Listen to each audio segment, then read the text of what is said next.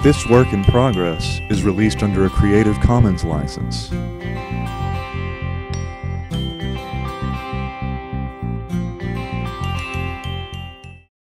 The following Still Ripples podcast is dedicated to all those living in confusion, who are in pain, and who are searching. He who has ears, let him hear.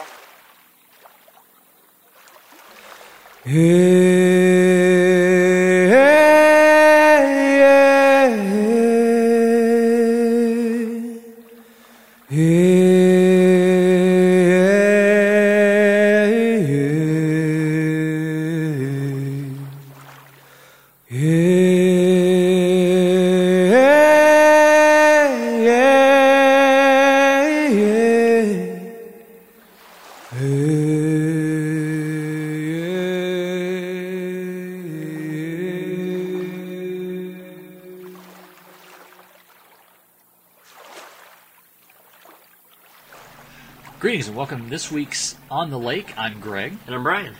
Guys, this is going to be our kind of Easter homage, remembrance episode of On the Lake. Odds are this is going to be coming out way after Easter due to some technical difficulties that we're experiencing, but we still wanted to take time just to, pay the honor and homage to what our Christian belief is based on. Easter is the celebration of the resurrection of Jesus. We're going to be reading out of the book of Matthew, chapter 28, verses 1 through 10, which gives account to the resurrection. Brian's got a few really good quotes that kind of help edify it even further, and then we'll just kind of go into a little bit of discussion on it. So, with that, Matthew 28, verses 1 through 10. And we're reading out of the New King James.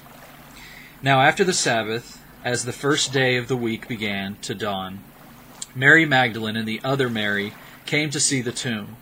And behold, there was a great earthquake, for an angel of the Lord descended from heaven, and came and rolled back the stone from the door, and sat on it. His countenance was like lightning, and his clothing as white as snow. And the guards shook for fear of him, and became like dead men. But the angel answered and said to the women, "Do not be afraid, for I know that you seek Jesus who was crucified. He is not here, for he is risen, as he said. Come, see the place where the Lord lay, and go quickly and tell his disciples that he is risen from the dead. And indeed, he is going before you into Galilee. There you will see him. Behold, I have told you." So they went out quickly from the tomb with fear and great joy, and ran to bring his disciples word. And as they were there to tell his disciples, behold, Jesus met them, saying, "Rejoice." So they came and held him by the feet and worshipped him. And then Jesus said to them, "Do not be afraid. Go and tell my brethren to go to Galilee, and there they will see me."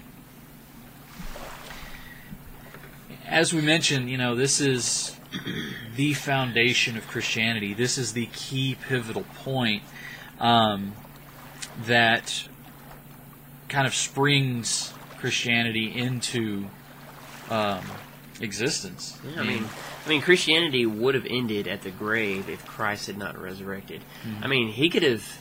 And one thing is, and not to venture into the defense or whatever, but.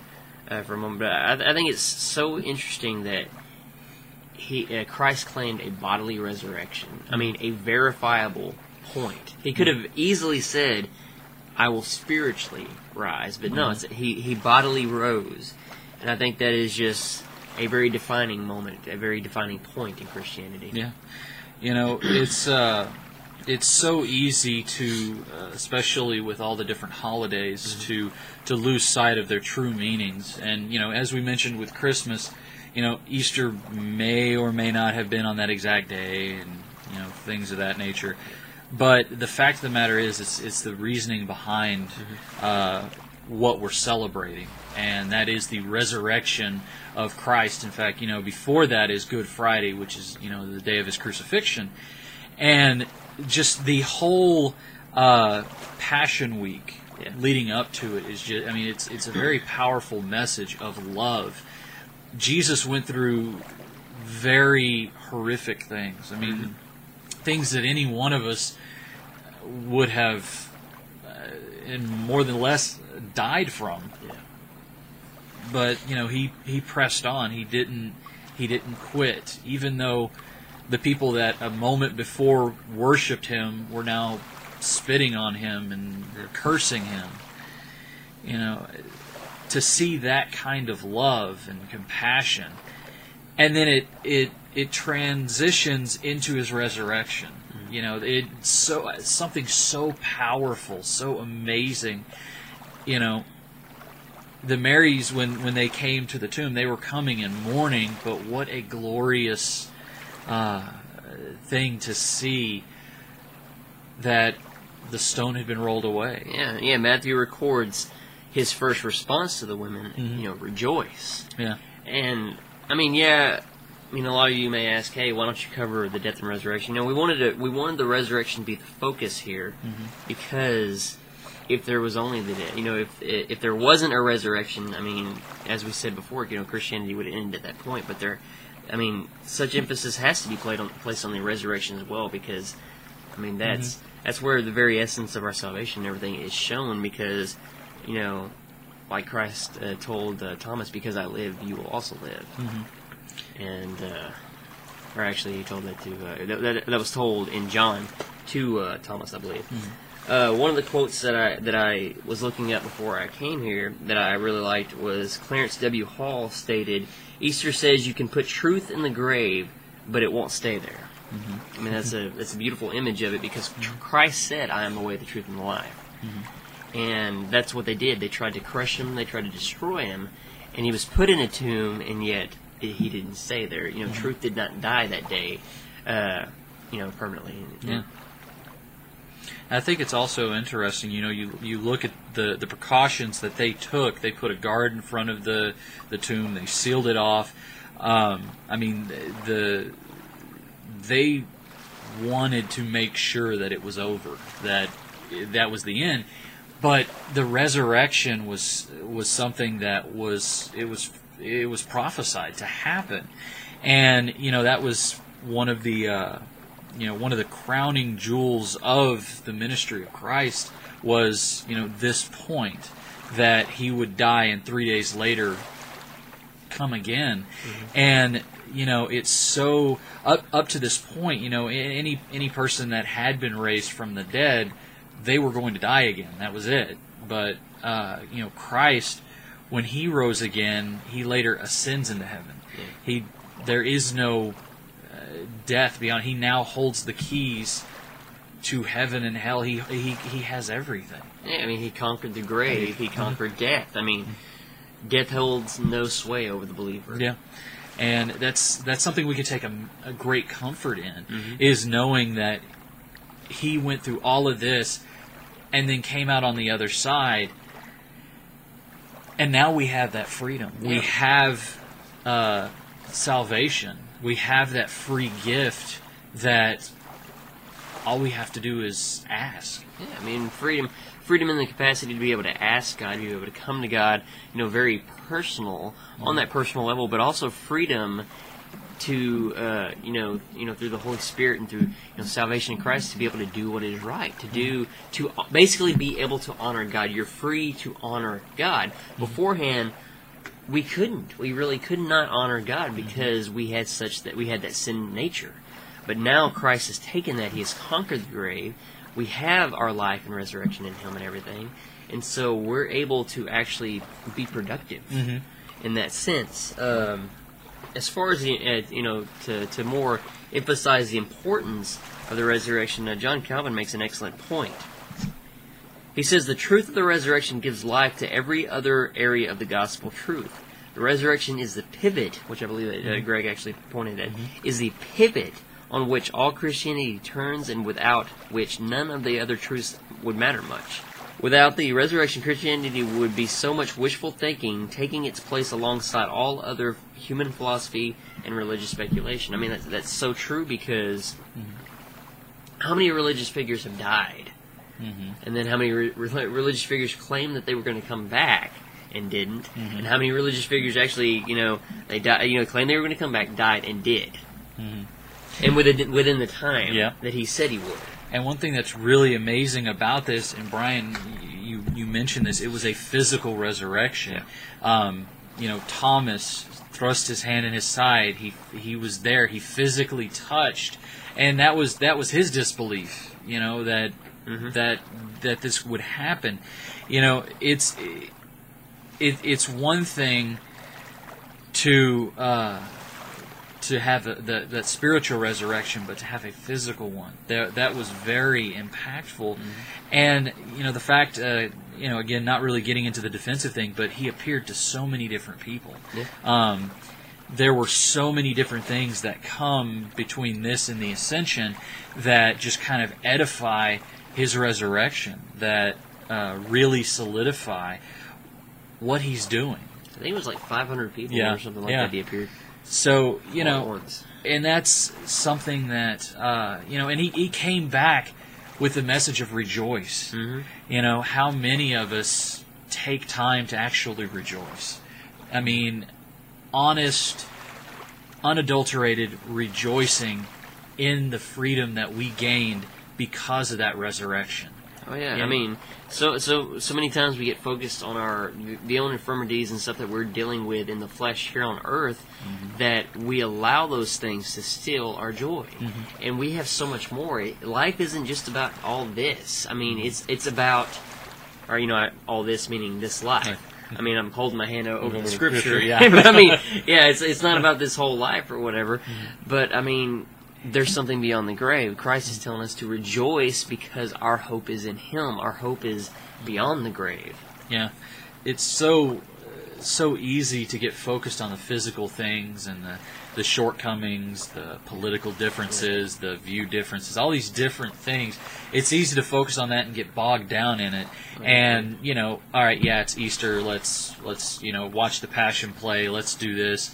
It used to be the joke that, you'd see people in church at Christmas and Easter, which, they're the birth and resurrection of our Lord and Savior, but there's so much more. There's so much more to both of these events, especially this part.